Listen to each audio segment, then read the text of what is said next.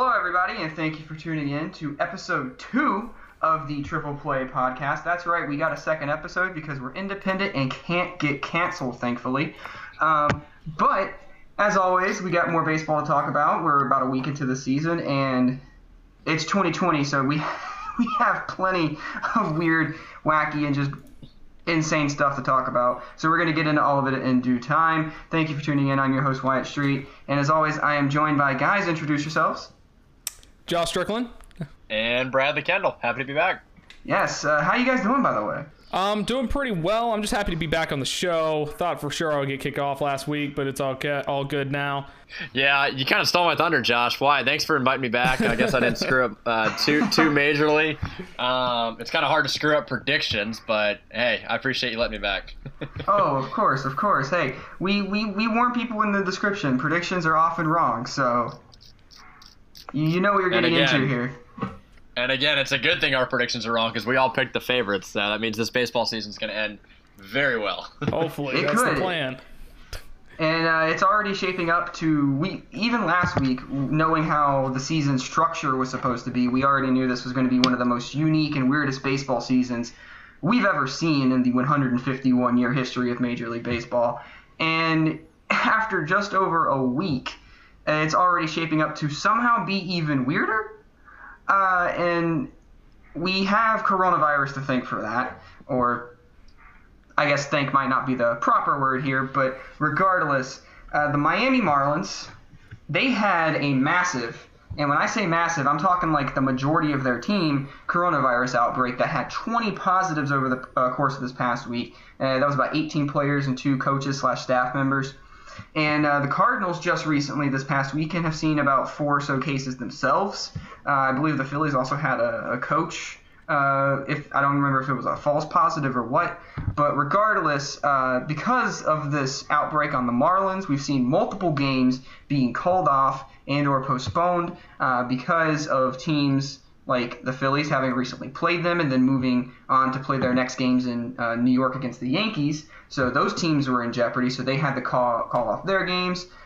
This affected the Orioles, Nationals, Blue Jays, and Brewers as well. The Brewers impacted with the Cardinals series. So multiple things being changed here. Games getting rescheduled because teams had to get tested and quarantined and make sure that they're okay. The Marlins are still up in the air. We don't know when or if they'll be able to get back on the field. Guys, just your initial thoughts on this whole fiasco, I guess we'll call it, and how this is going to be impacting this season, as we'll get into that here in a second. It just kind of all happened really fast. I remember I was actually editing last week's episode of the podcast, and all of this stuff started coming out. And Wyatt, you and I, we live right across the hall from each other. I literally went up to you and was like, is this going to be the only podcast episode I have to edit? So everything just happened like super fast, and it's just crazy. I mean, it's just like what happened in the NBA when Rudy Gobert tested positive. I mean, it affects so many teams in a very short period of time, so a lot of stuff has to go down, and it's just a whole mess right now. Yeah, and I think it is a little bizarre that, again, it was very quick, and I think everyone kind of knew this was going to happen at some point, but we didn't know how quickly it would really unravel. I think everyone, like you said, Josh, with the Rudy Gobert incident, was just so thrown off. It almost seemed like no one knew that anybody could get COVID once the season started, as if everyone was somehow immune to it. So I wasn't really shocked this happened. I was shocked at the quantity of it for sure, and I think the Marlins only really have themselves to blame for what we've heard. Might have been just a lack of self-awareness in terms of keeping themselves protected. But I think MLB in general is starting to regret potentially not going to that bubble idea that the NBA has done. Because if you look at sports as a whole right now, every other sport seems to have this under control for the most part outside the MLB. So I think from a grand scheme of things, this is really on the MLB's part, and this is really just a testament to how probably poorly they really foresaw this coming. And I'm interested to see how they handle this going forward because there's a lot at stake here. Yeah, and Bradley, I think it's interesting how you brought up the bubble as well, because if you look at, when we're talking about sports are back, and we look at all the sports that have come back, baseball here in America is the only one that hasn't gone with the bubble concept.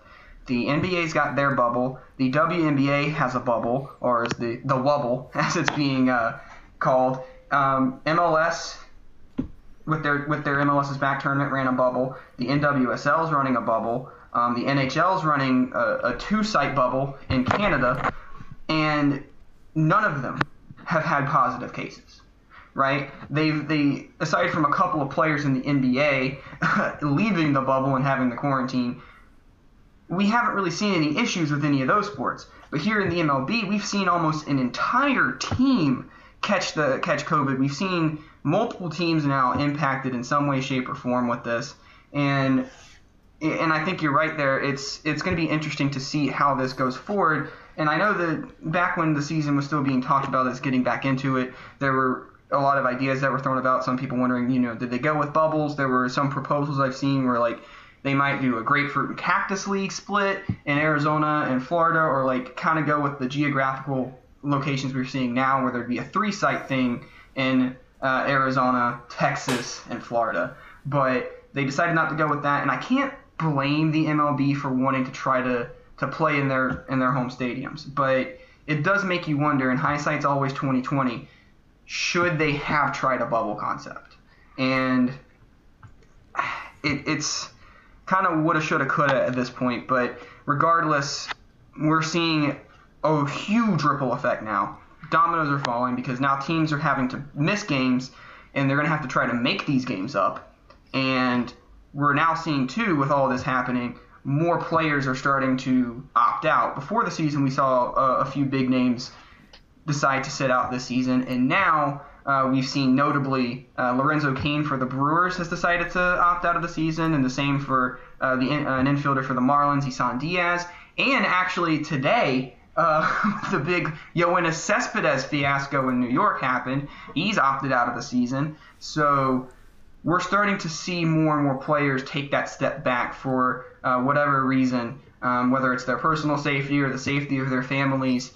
We're starting to see more and more players. And I think any player who decides to take that step back, no one should be saying anything negative about them given these circumstances. And maybe that's just me, but I think that everybody's well within their right there, and we can't blame them for choosing their safety, especially after we've seen what's happened in Miami. I mean, you're right. I mean, definitely these players, they have the full power to opt out at any point, and if they have a good reason to opt out, then opt out. I mean, there's a lot we don't know about COVID-19. We don't know about what the long-term effects are. I've seen some studies that say that it affects your lungs long-term. So as an athlete, that could, damage you in the long run. So I understand, especially, and that's not even bringing in potential family members that are highly susceptible to the virus and stuff like that. So I don't blame players at all for opting in. Another thing, Nick Markakis opting out. I mean, Nick Markakis back in this past week.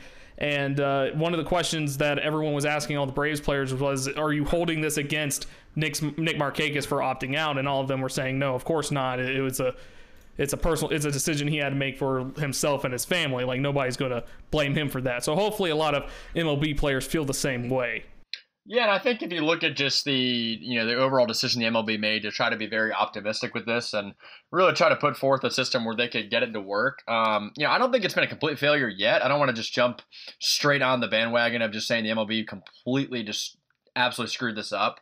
I think in some ways it has worked, and we've been able to get through a week of the season already, and yes, we have had a couple teams with definitely some scares and a lot of positive tests, but it's not like it's been an entire league-wide thing yet. So I say yet very, very carefully, because obviously this could transpire very poorly in the next couple weeks.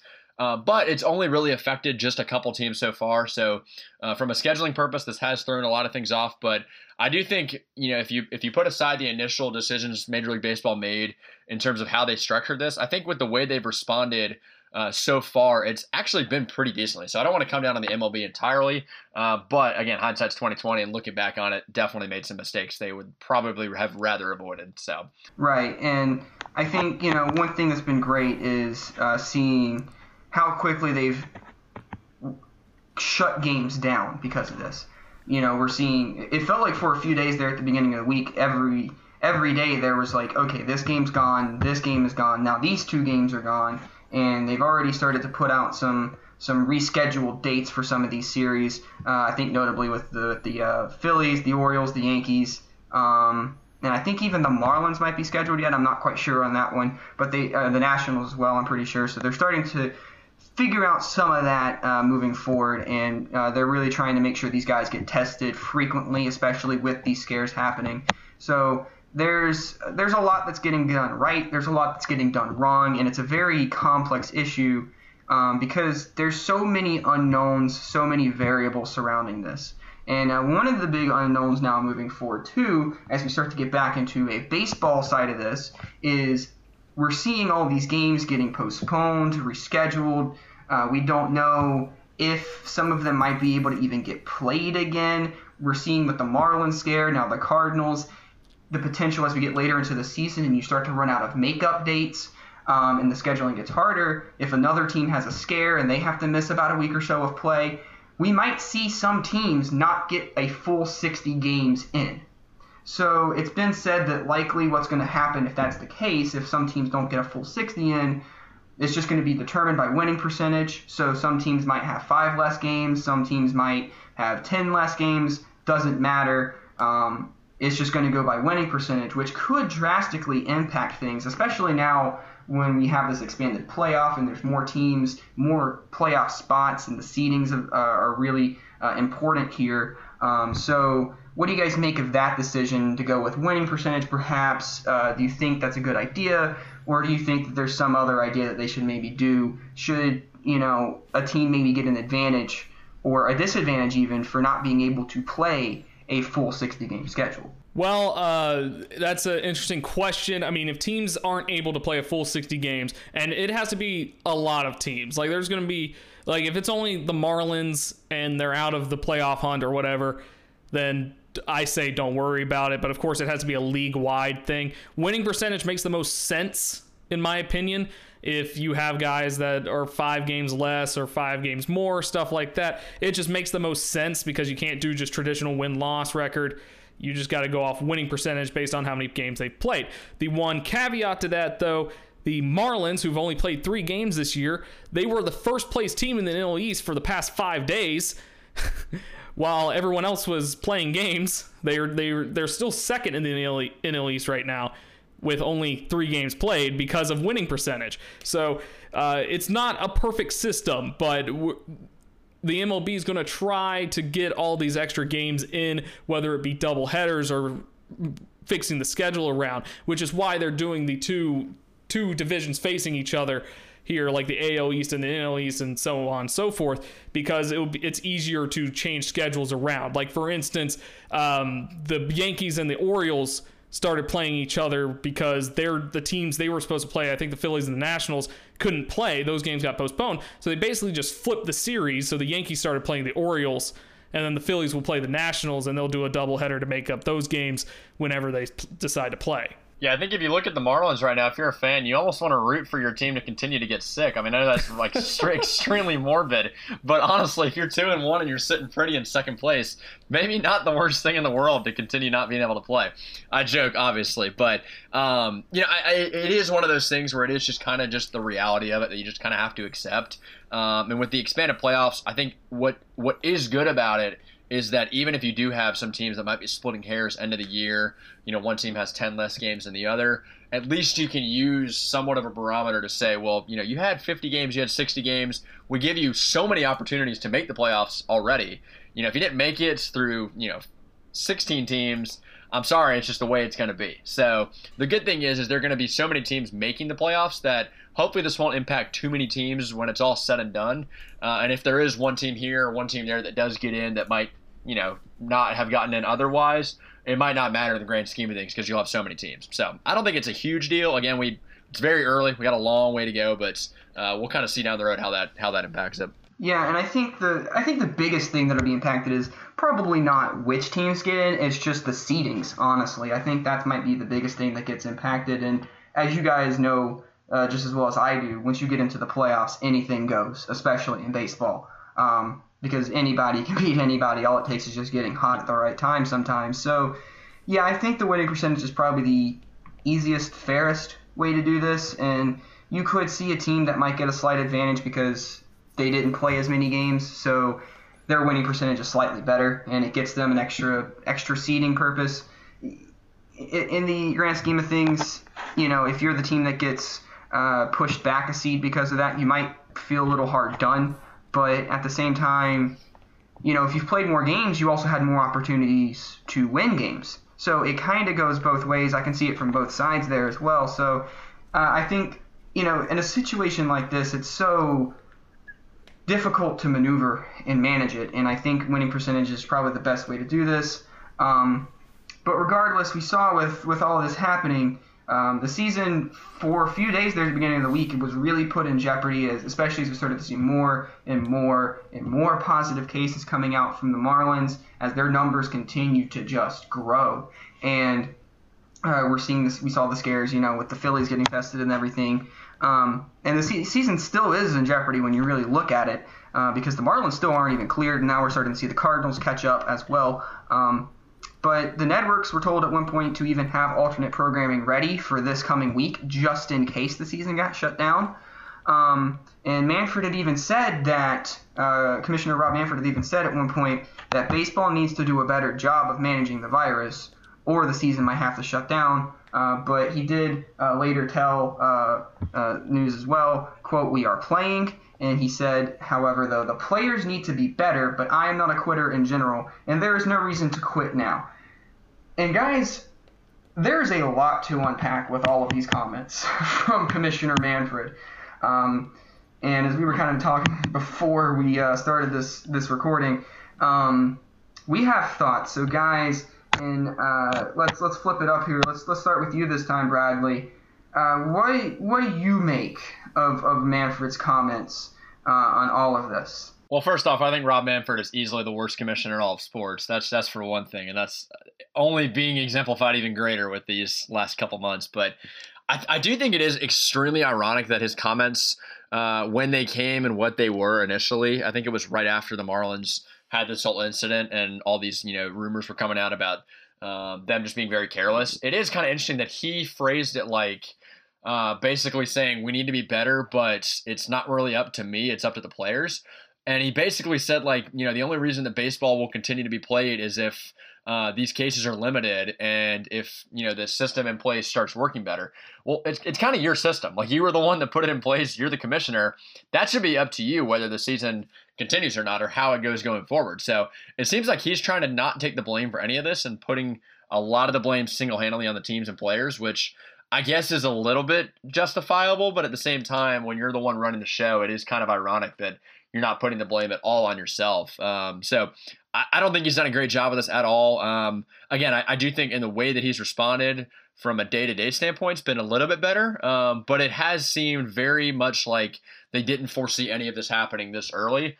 So they might have thought they could buy time to start thinking of more ideas before this all transpired. So I don't think it was handled very efficiently at all. And I think looking back on it, this only made him look worse as a commissioner, which he already was not in a really good spot from the players and people's perspective, and this is only going to get worse. I mean, I think the situation right now is just being very, very poorly run at the moment. I mean, you have a whole team, basically 18 players on the Marlins tested positive, and then you had that story where the Marlins, they found out some of the players tested positive, and they had a text meeting. They didn't even have an in-person meeting. They had a meeting they had a group text saying, should we play today's game? And they decided yes to play that game, even though they had teammates test positive for it just that day, like that same day. So, I mean, it's just the Wild West pretty much. I mean, the MLB, they impose all these rules and all these expectations, but really there's no one enforcing these.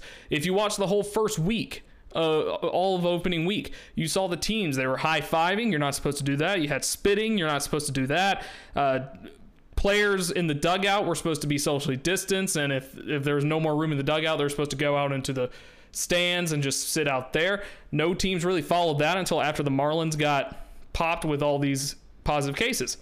So nobody was really enforcing these rules. So Manfred here saying that the players need to be better when they're not even enforcing the rules that they put in place, which I think is asinine. It's just very poorly run at this moment in time, and him trying to blame the players, which, yes, some of the fault is on the players and the teams for not following these protocols, but they're not being enforced. Nobody's getting punished. So you're not going to follow rules that don't get enforced. I mean, it's like jaywalking across the street. Unless you get arrested for it, you're going to keep doing it, pretty much. But when it comes to the season, I think at this point they're going to complete the season. I mean, if a whole team can basically test positive for COVID and we're still playing, I think they're hell-bent on finishing the season. So I think the season will be finished unless there is a massive outbreak amongst the entire league and just team players are just opting out of left and right. So I think we're going to continue with it. We're going to keep going with this grand experiment that we have. Yeah, and Josh, I think both of you guys, you're incredibly right here about Manfred, and I think for me, and I'm looking at this too from like a PR perspective, because like that's what I want to do. You know, I want to go in the PR and stuff, and like I look at it from that perspective, and I find it so hilarious for Rob Manfred to say something like, you know, the players need to be better. He's putting all of the blame here on the players. And as a leader, right, you're the commissioner of baseball, which means you're the leader of baseball. A leader, a good leader, does not throw others under the bus. He does not put others down, you know. And while he's not entirely wrong in saying the players need to be better, because clearly there's been a lot of instances here where players have not been doing what they need to the fullest extent. There have been a lot of players being reckless, and that likely is why we saw what we saw with the Marlins. However, it would have been, and it would have been one thing if he said, "Oh, hey, maybe we all need to be better, or we can all do something better." But no, he just put all the blame on the players, and it's like he's just trying to shuffle all of this away from himself, which really only makes him look worse, especially after everything we've seen over the past month with the labor talks, trying to get this season up and running in the first place, even going all the way back to the Astros scandal and how that was handled. We're really seeing, and I agree with you completely, Bradley, in your assumption that Manfred has really shown over the course of this entire calendar year, why there's a legitimate case that he might be the worst commissioner of the four major American sports, even worse than Roger Goodell, which I think is a damning statement, because I don't know if there's a single person in sports who thinks Roger Goodell is good at his job. So, and I think that's sad when you say you look at a guy who's in charge of baseball and you're putting him in that same category and maybe even arguing that he's worse. And to me, the worst thing from that standpoint was saying baseball needs to do a better job of managing the virus or the season might shut down. Like, sir, you're the one who's in charge of baseball, which means you're in charge of how baseball handles this virus. You literally just said that you need to do a better job without even saying it, because you cannot take responsibility for yourself and your actions. He just cannot do it. And that is not something you need from any kind of leader, especially not someone who's in charge of an entire professional sports league. Yeah, that's where I thought it was extremely ironic. I mean, it literally sounds like he was coming down on himself when in reality he was trying to portray it onto baseball, as in the teams and players. And I think that's where we're seeing a lot of the division right now. Is there's basically three different levels of divisions right now. You got MLB as a whole, Rob Manfred and a bunch of his guys that are running the show from a league's perspective. You got the teams, and then you got the players. And there seems to be a very, very strong division between all three, especially between MLB and everybody else. And I think that is where you're starting to see a lot of players just start to question, is this even worth it anymore? It's only 60 games. Guys like Lorenzo Cain have had very successful careers, don't really need this season. And it's unfortunate. I think that alone is just one of the most unfortunate sides of this, is that you were given such a grand opportunity to make an example out of yourself. And as one of the biggest sports, in the country, maybe in the world, you're making yourself look foolish. When you get outdone by the KBO, that's a problem. Yeah, and no disrespect to the KBO, but and I think, and this is something I saw pointed out by somebody, I think on Twitter at one point as well, and it's completely fair and right. This lengthy labor dispute we saw over the course of the summer, trying to get the season back up and running, it delayed everything by a good month and a half, probably. That took away potentially another 40 to 50 games that could have been played in this season. And at that time, no other sports in America were really back. MLB had an opportunity to be the first one back, aside from maybe like NASCAR, which, let's face it, baseball was going to outdo NASCAR in the ratings. Let's be real here. So they really would have had no legitimate competition. And instead, all of this gets pushed back, and now they're having to compete with the NBA, NHL, WNBA. The MLS was back. The MLS is back tournament. Even diehard soccer fans who are out there watching the NWSL, and now pretty much all of the sports are back. And now baseball had an opportunity to really monopolize the market there for a good solid month and a half, and they dropped the ball completely. And a lot of that, goes to Rob Manfred. And then we're seeing all of this, even back to the way that he handled the Astros scandal. And we'll get into a little bit of that here in a few moments. But the amount of times that Manfred has dropped the ball this year as commissioner, the error column in the score sheet would be just lit up. Yeah, and it's also interesting you point that out in terms of just the gap in time that they had from when the labor disputes were going on to when the season actually started was close to 40 games worth potentially.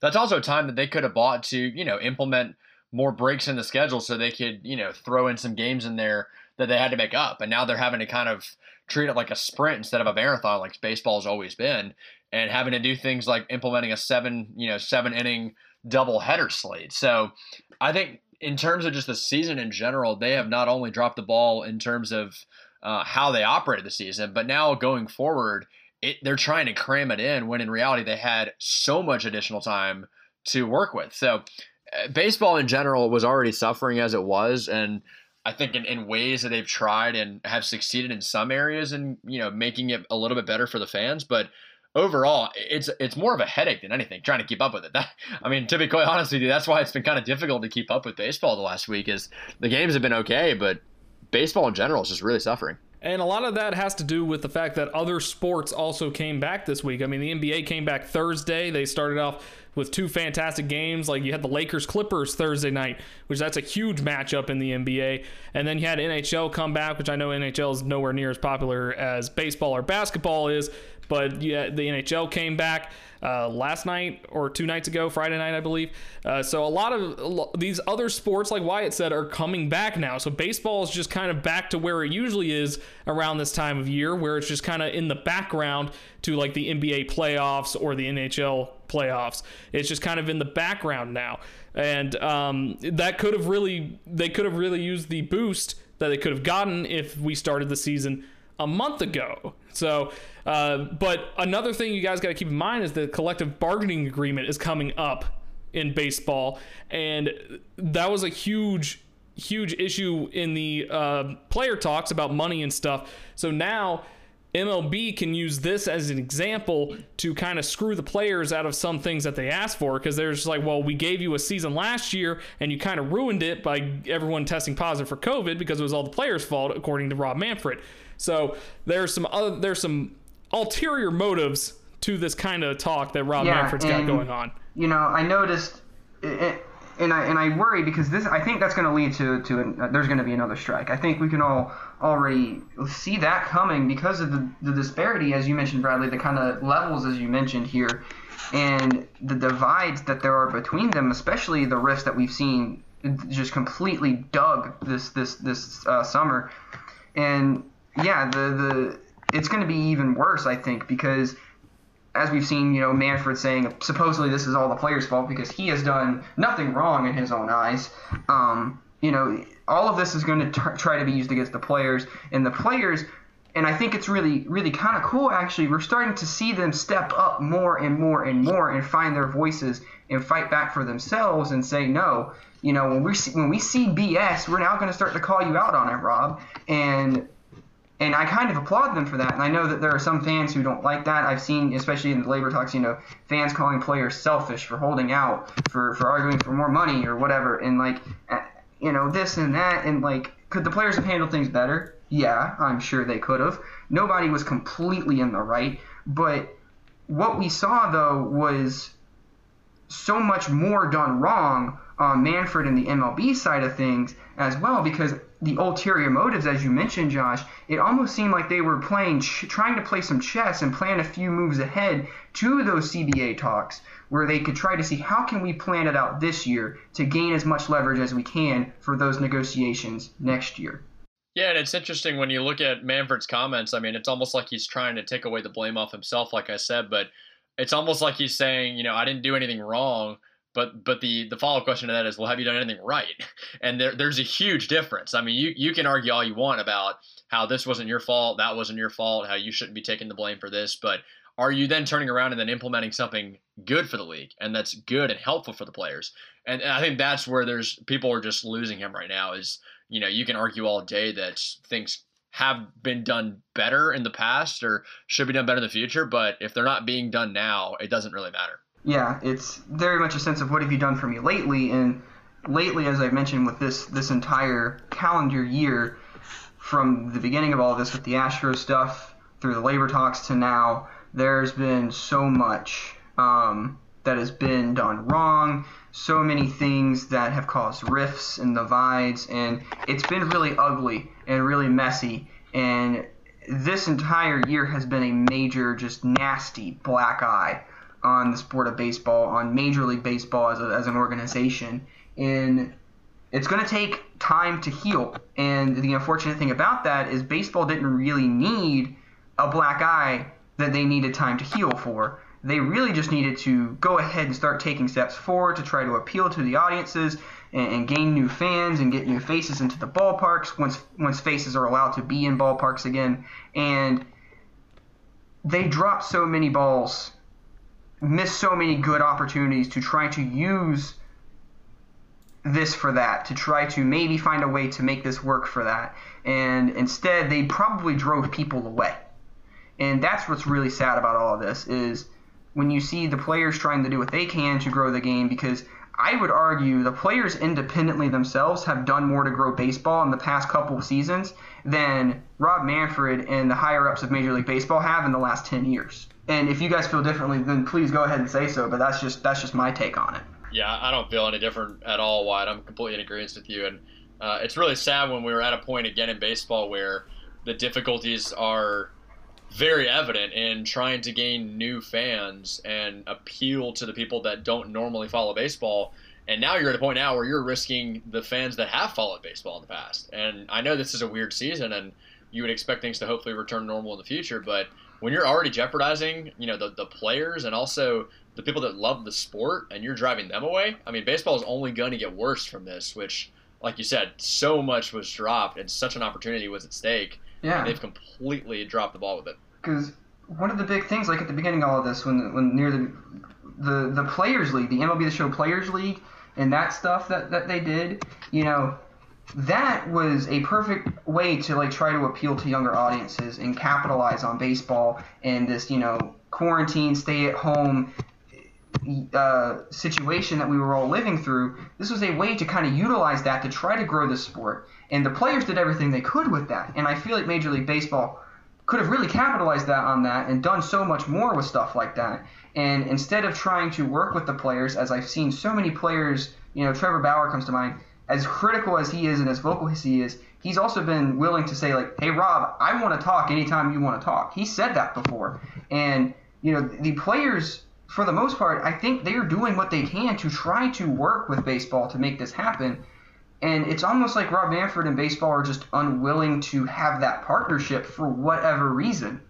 And it just blows my mind. In my opinion, it seems like the MLB just has multiple personalities, honestly, because sometimes you go on Twitter, just go on social media, and they're knocking it out of the park on social media, pretty much, promoting younger players, like their commercials leading into this shortened season.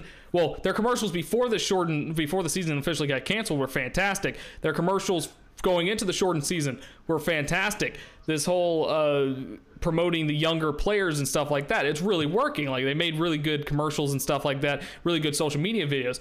Most teams have a fantastic social media presence. They're all usually pretty hilarious with their clapbacks or with just general just posting GIFs and stuff and pictures, funny pictures and stuff like that. Most of these social media channels are fantastic. Then you get into the actual policies and stuff like that MLB does. Like, for instance, MLB TV blackouts. Like, you can't watch your own team if you pay $160 for MLB.TV.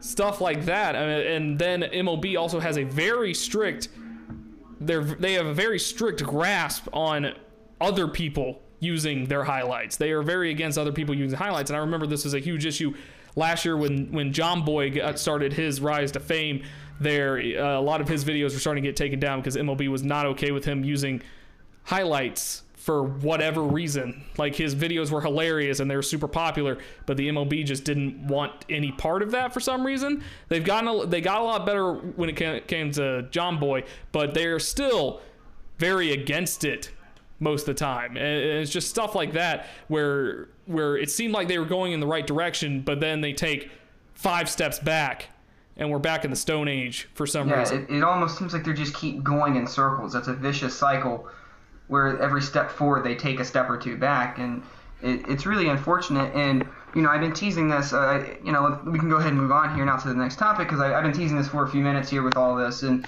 this Astros fiasco, which kind of quieted down a little bit with the season getting postponed and pushed back with everything that happened. But we go back to the way the Astros scandal was handled. And the punishments that were doled out were deemed incredibly lax and not sufficient enough by pretty much everyone except for the Astros.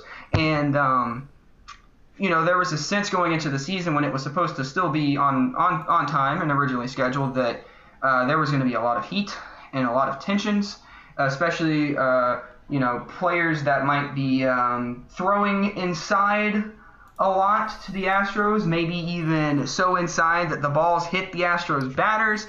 And there was some sense with the season getting pushed back to this point that maybe this wouldn't happen as much, and then baseball coming on hard saying, hey guys, more than ever with social distancing, let's not clear the benches this year. Let's not do that. Let's avoid that at all costs, guys. Joe Kelly said, nah, I'm good. As we saw this past week, he had a 3-0 count on Alex Bregman when the Dodgers were playing the Astros and sailed a pitch behind Bregman's head. And Bregman got the free pass, didn't hit him. And then later in the game, Carlos Correa also had some inside pitches from Joe Kelly.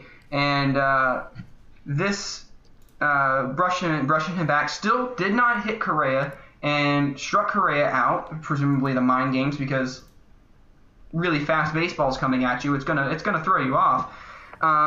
And this led to Joe Kelly making pouty faces at Correa as they were exchanging words. The benches were cleared, and Joe Kelly has been suspended 8 games for all of this. And Major League Baseball cited his past of intentionally throwing at players.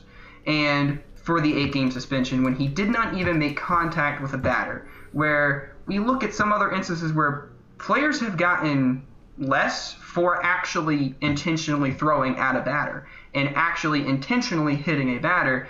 And it's just the players' reactions from across the league were very much critical, because one of the funniest things I've seen a lot of people saying is Joe Kelly has been suspended more games than the entire Astros players as a collective whole for the cheating scandal, which kind of doesn't sound right when you really think about it. But guys, what do you make of Joe Kelly's suspension and everything that's happened here? I mean, if you look at the actual number itself, the 8 games that he got suspended for, if you actually equate that on a full season slate, that's a 22-game suspension right there.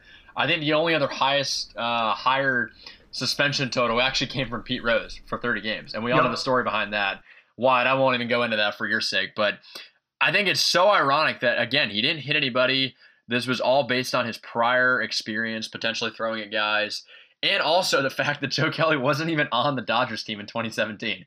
I think that is absolutely the funniest thing out of all of this. And even more ironic, he was on the Red Sox during that time, which we saw last year the Red Sox possibly had some involvement in cheating as well. So Joe Kelly really is the type of guy that just doesn't care what you think. Really the kind of guy that doesn't really, care that 8 games are now off of his season. Let's be honest, they'll probably have 8 games taken off the season no matter what, just for COVID reasons. So not a huge deal in the grand scheme of things for him anyway, but I love it. I mean, this is the kind of guy you want, the MLB kind of going after, because nobody else was really probably going to go there. I mean, I think in the future, obviously nothing's really going to transpire going forward. No more pitchers will probably try to throw at the Astros if it's really going to be this severe. But if it was going to be anybody to have this happen to him, I love that it's Joe Kelly. I mean, he was the guy that in the offseason missed that huge net and ended up breaking one of his own windows. So if you want a testament to how wild this guy truly can be, he really does represent wild thing for Major League. So I love it all, and I think it's hilarious.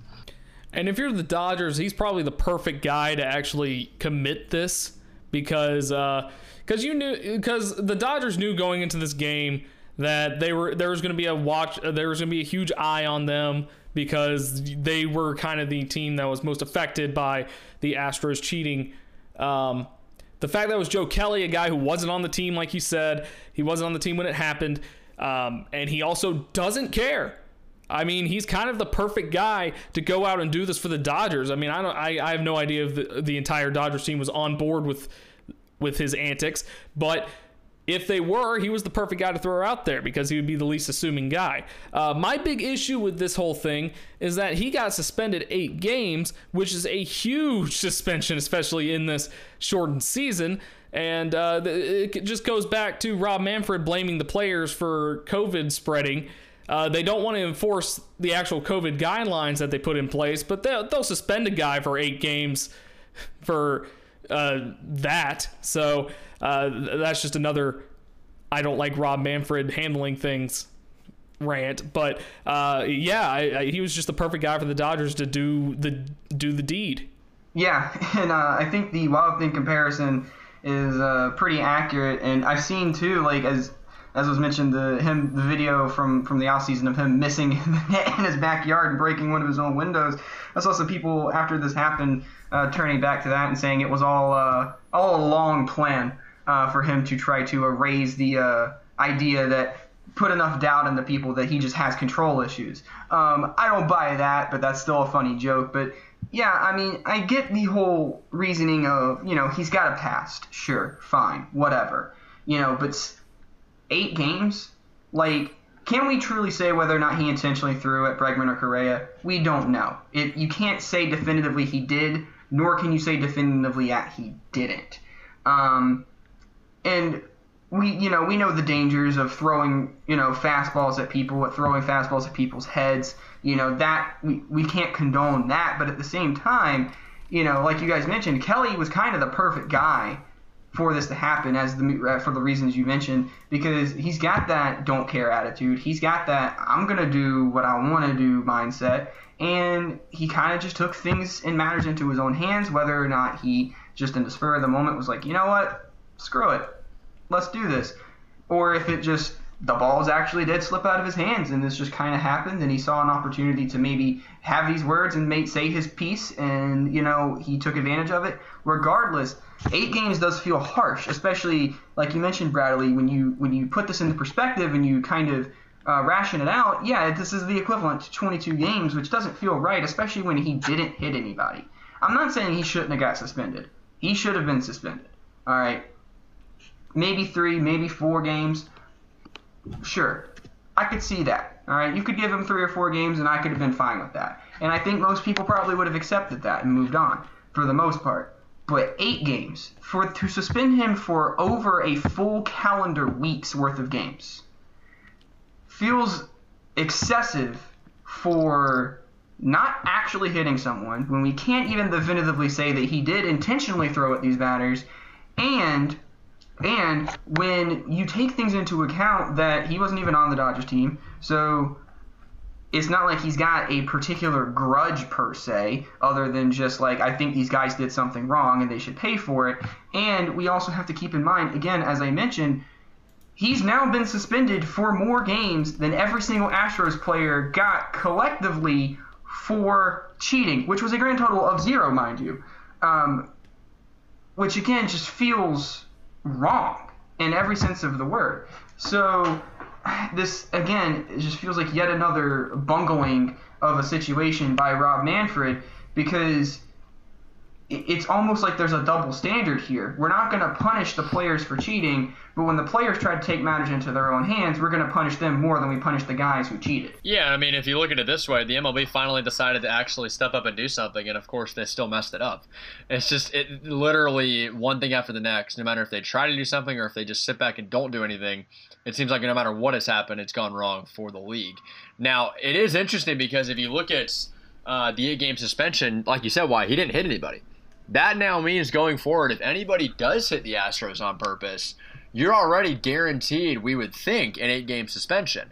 So you're already talking potentially like a 10 or 11-game suspension for someone that truly does go after them. And that's going to equate to, what, 30, 35 games as it is? I mean, that's ridiculous. That's ridiculous. And, I mean, granted, if it was the Dodgers basically saying, Joe, you're going to be our scapegoat, go out there and hit as many guys as you want, you're a wild guy as it is, maybe you'll get away with it. If that was truly the case, I mean, kudos to the Dodgers for thinking that far into it. But going forward, yeah, it's going to be interesting to see if someone really does go after them. I mean, you're going to have a guy literally gone for potentially a fifth of the year. Yeah, so this is definitely an interesting situation. You know, again, and like you said, baseball now with the suspension has kind of set a precedent.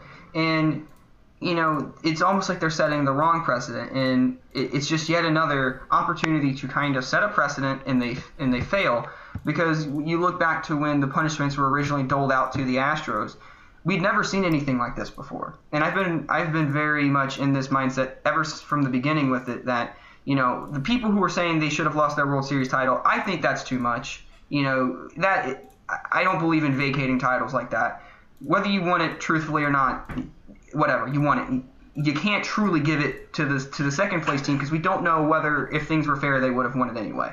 And I think that Astros team fairly could have still won that World Series, and probably would have. But the fact of the matter is, we just don't know. But what you can do is punish them enough that you set a precedent. That's why you don't see players gambling on baseball anymore. Because when baseball had a chance to set a precedent with a guy like Pete Rose, they did it. And they did so in a fashion that people went, oh, I'll get banned for life? They'll ban Pete Rose for life? Nah, I'm not going to do this then. And that's why I'm adamant that we ban steroid users. That's why I'm adamant that the Astros, for every season that we confirmed that they actually did cheat and use this, that's however many seasons they're banned from the postseason. Any players we know benefited from this and actually participated, they're all suspended. And the lengths of the suspensions, I don't know, whatever, but they should have gotten something. No players were even fined, let alone suspended. You had an opportunity to put the hammer down and make sure that this doesn't happen again. But what you did was a slap on the wrist, and now teams can look at it and say, oh, we can do this, get a free World Series, and like what? We might lose a coach? Okay, and then what? Somebody's going to throw at us and then they get suspended and our players don't? Why wouldn't we do this? Yeah, it's a terrible precedent to set, and I'm glad we all agree with this. I mean, it seemed like universally around the league this was a pretty widely accepted scenario that we just all knew the MLB really butchered this. 8 games was entirely way too much for someone. I mean, 4 maybe, I could see that. Like, maybe 5. He's a reliever. Yeah. He's playing a lot. So I really don't think this was the right move. But I'm curious what y'all think of these 7-inning doubleheaders, because I know we'd all agree with this, but yes. I've been going back and forth with these doubleheader things since the day that it started. I'm really curious what you guys think about this. So my opinion on the doubleheaders is it's fine. I'm not really for or against it. I mean, for the shortened season, especially with all the teams that have already missed games, like the Marlins haven't played in a full week pretty much. They're going to have to make up all of these games, and there's only so much time in this shortened season that they can make them up. So you're going to have to do double headers, and it's to save pitching, save some players, get some players some extra rest, because they're going to be playing a lot of double headers to make up for these games that are missed. And it's just going to be it's also building for the future, because if any other team gets an outbreak, they can just make up the games in double headers. So it makes sense. Minor League Baseball has been doing 7-inning doubleheaders for a while now. It's fine. Not for or against it, really. Yeah, to me this is, and I know this was kind of something that got said a lot last week when we were talking about the new rules for this year, is this is another one of those that I'm okay with it for this year, but not moving forward. because, like you mentioned, Josh, it's a big thing. It makes it easier to get these games in, especially as we've seen these COVID scares, games getting canceled. It's just easier to try to make up as many of those games as possible, get these teams caught up in terms of number of games played. And for player safety, too, I mean, we're already seeing so many, especially pitchers, having injuries and arm injuries because they're just not used to getting thrown into it this quick, because normally you can kind of ease into a season and then, start getting these guys reps, slowly increasing their innings and pitch counts and whatnot, so that you can kind of build it up as opposed to just throwing them all out there into the fire. But this year, you're kind of starting the season already in the midst of the playoff race because it's so short, and it is that sprint, not that marathon that you're used to. And we're starting to see more and more injuries because of that, because these guys didn't have the time they normally would have to just kind of get their bodies fully ready for a full grind season, and especially pitchers with these arm injuries. So this makes it easier for the pitchers, kind of takes a load off of them as well, especially for those teams that are trying to catch up in games played. But moving forward, once you get back into a normal set of things, when we don't have all of this going on and you can play more of a full game set, more of a full 162 season, once things get back to normal and we're past this season, I think you go back to the normal 9-inning doubleheaders, because that's just a baseball game is meant to be 9 innings. You're in the pros. I think you got to go out there and play the full 9. But for this season, given all the extraneous circumstances and everything surrounding this season and all of the weird, embrace the weird this year, and then we can get back to normal. Yeah, I like what you said. I mean, I think if it was a normal season, yes, 9-9 is totally doable. I mean, you got enough arms, you got enough players, you got enough fans that are willing to sit through 18 innings of baseball. It's doable. But nowadays, with this whole, adjustment players have had to make, you've already seen some guys go down with injury early on. You got to think if you play more games in a shorter time span, that's only going to just continue. So I think from protecting the player's standpoint, from a health reason and also just an injury reason, it's smart. But yeah, I mean, going forward, I would not want this to carry forward into something in a 162 game season. I think that's a little ridiculous. I know some relievers, Adam Ottavino was saying it's going to be weird. He doesn't want to be deemed like not really that needed anymore. So I think for the short term, this is a good fix. It allows you to get more games in a shorter period of time. Going forward, I would definitely not want to see this in another season. So definitely a one-time thing. Yeah, and it'll be interesting, too, if you get a doubleheader scenario where it's only 7 innings and somebody's taking a no-hitter or a perfect game. It makes it easier to try and complete one of those, but it's going to have an asterisk by it for the rest of time. So there's a lot of other things to think about, too, with it. But regardless, it's certainly going to make things very interesting moving forward, because now you get to see a walk-off potentially in the bottom of the 7th, which you never would have been able to see before. This extra innings rule, if they go into extras, I think that would apply too. So, like, you could see that runner starting on second base in the 8th inning as opposed to the 10th now. So that could be really weird to see as well. So there's a lot of weirdness. But, again, it's 2020. Let's embrace the weird, and then we can get back to normal. And real quick, let's go ahead and wrap this up here. We're about a week, just over a week into the season now. Still a lot of baseball left to be played, even though it is a little bit of a sprint, only 60 games. There's still quite a bit of time left. So we're starting to see still, though, some things starting to take shape, some players that are standing out, perhaps some teams that are surprisingly standing out for better or for worse, guys. So team and or player, what do you think has been some of your big standouts, notables, biggest surprises and or disappointments moving so far in this first week or so? What do you think, guys? Well, I got two things, and mostly the first one is just the standings. I know it's still very early. I mean, early in the standings, but it seems like every team is pretty even right now. I mean, other than the NL East, which I'm not going to count because it's just chaotic over there. Only 2 teams have really been playing baseball recently in the NL East. But besides like the Yankees, who are 6-1, every other division's pretty close. I'm a little surprised by the Cubs being 6-2 so far. Surprised by Christian Yelich not having a great start. A lot of star players actually are not having a great start so far, and I'm not sure if that's just because there was no real build-up to the season to get prepared, but I mean, mostly it looks like it's very competitive so far, but like I said, we're only like 10 games or something into the season. My surprise player so far is Mike Yastrzemski. He's been balling out so far. I mean, he's got a 400 batting average currently. He's been walked 11 times. He leads the league in walks, runs, on base percentage, OPS plus. I mean, he's been having a great start to his season so far. So he's my shout out for the week. Yeah, Josh, I really do agree with you. I think they're outside of maybe a couple teams that we see like Baltimore at 5-3. You see, like you said, with the Cubs at 6-2, the Twins. I think we thought were going to be good at 7-2. Not really a ton of surprises. I will say one of the teams that I was initially high on that I definitely had some second thoughts about as the days went on after our initial show was the Padres. I really thought the Padres could be up for a breakout season, but I didn't want to make it seem like I was, hoping for too much too soon. But honestly, I mean, even at what are they right now? They're 6-4. I've been impressed. I mean, they were leading the league early on, the very first couple days of the season. Now base percentage, steals, guys like Profar, Tommy Pham, Fernando Tatis just really stepping it up. And, kind of just an under-the-radar team that we knew might make some noise. The pitching staff's been really decent as well. So even at 6-4, I like what the Padres are putting together. And then on the flip side, also the White Sox. I know these were two teams we really thought were going to be, very young but with very high potential. They just brought up Nick Madrigal just a couple days ago. I saw him play a lot at Oregon State. Great player. I think he was one of the top players nationally for like 3 years. They brought him up. He went 0 for 8 in his first 2 games, but had 4 hits the other night and a walk-off. So that is one player. I mean, I know the White Sox are filled with young talent, but those are the kind of guys going forward that are really going to make or break their season. And in a really balanced AL Central right now with teams like the Twins at 7-2, the Indians with a tremendous staff at 5-5. They're going to need guys like that to really step up going forward. So not a ton of surprises, but definitely some key young standouts.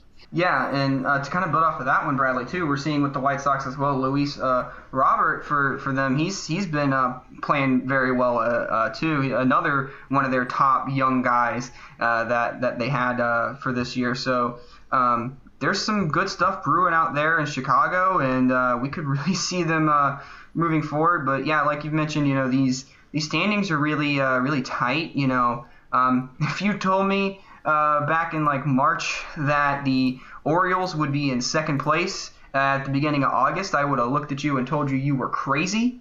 But that's just the season we're in, and like Josh mentioned too, like the Marlins still currently sit at second place in the NL East, even though they've only played 3 games. But it works on the flip side because the Phillies are second to last in that division at 1-2. They've also only played 3 games.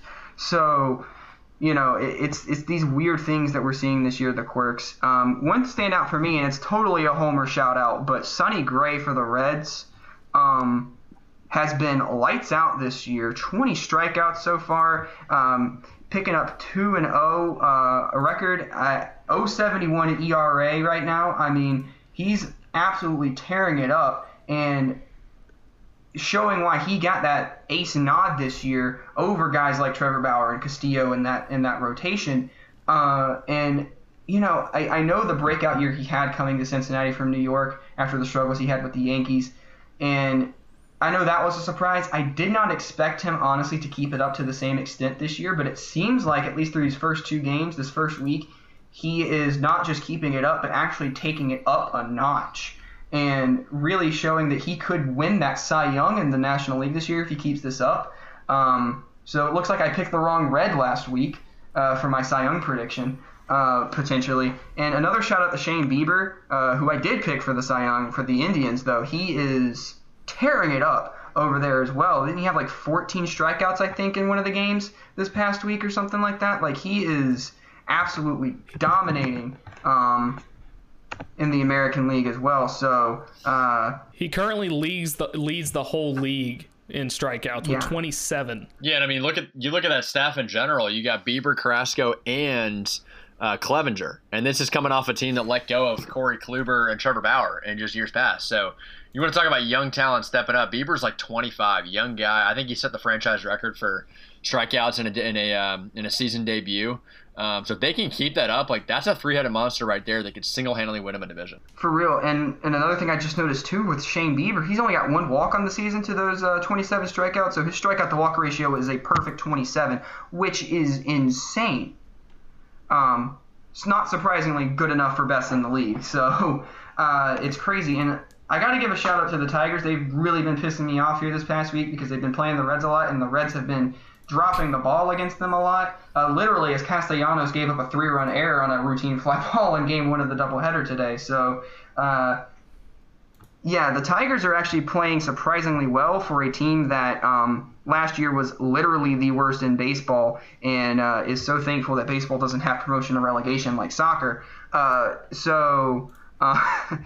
Hey, the Tigers, they're currently tied for second place in that stacked AL Central, or that very tight AL Central, so we'll see if they can keep that kind of stuff up as well. So we're starting to see, at least through this first week, some of these teams that normally we'd say don't stand a chance, that all they got to do is just get a little hot, and maybe they can sneak their way into a playoff spot that they normally wouldn't have gotten. So, shout out to the Orioles, Tigers, Marlins potentially, even if they can stay true to that as we move forward.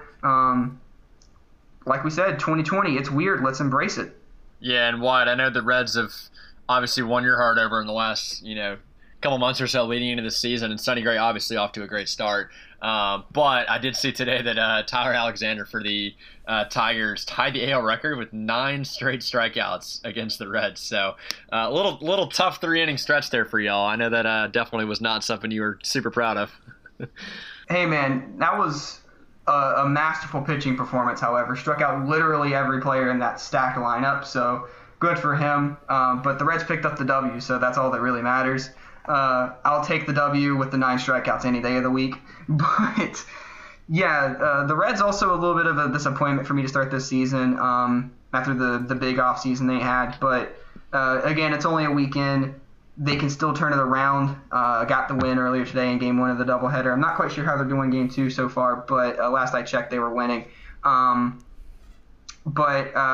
Still, the important thing, though, is for the teams that are struggling here at the beginning, yeah, we're only about a week or so into the season, but we must remember, as short of a season as it is, you're running out of time to start to pick it up and turn it around. Yeah, you got to act fast. I mean, teams like Boston at 3-6. I mean, the Rays are I think like 3-5 or 3-6 right now.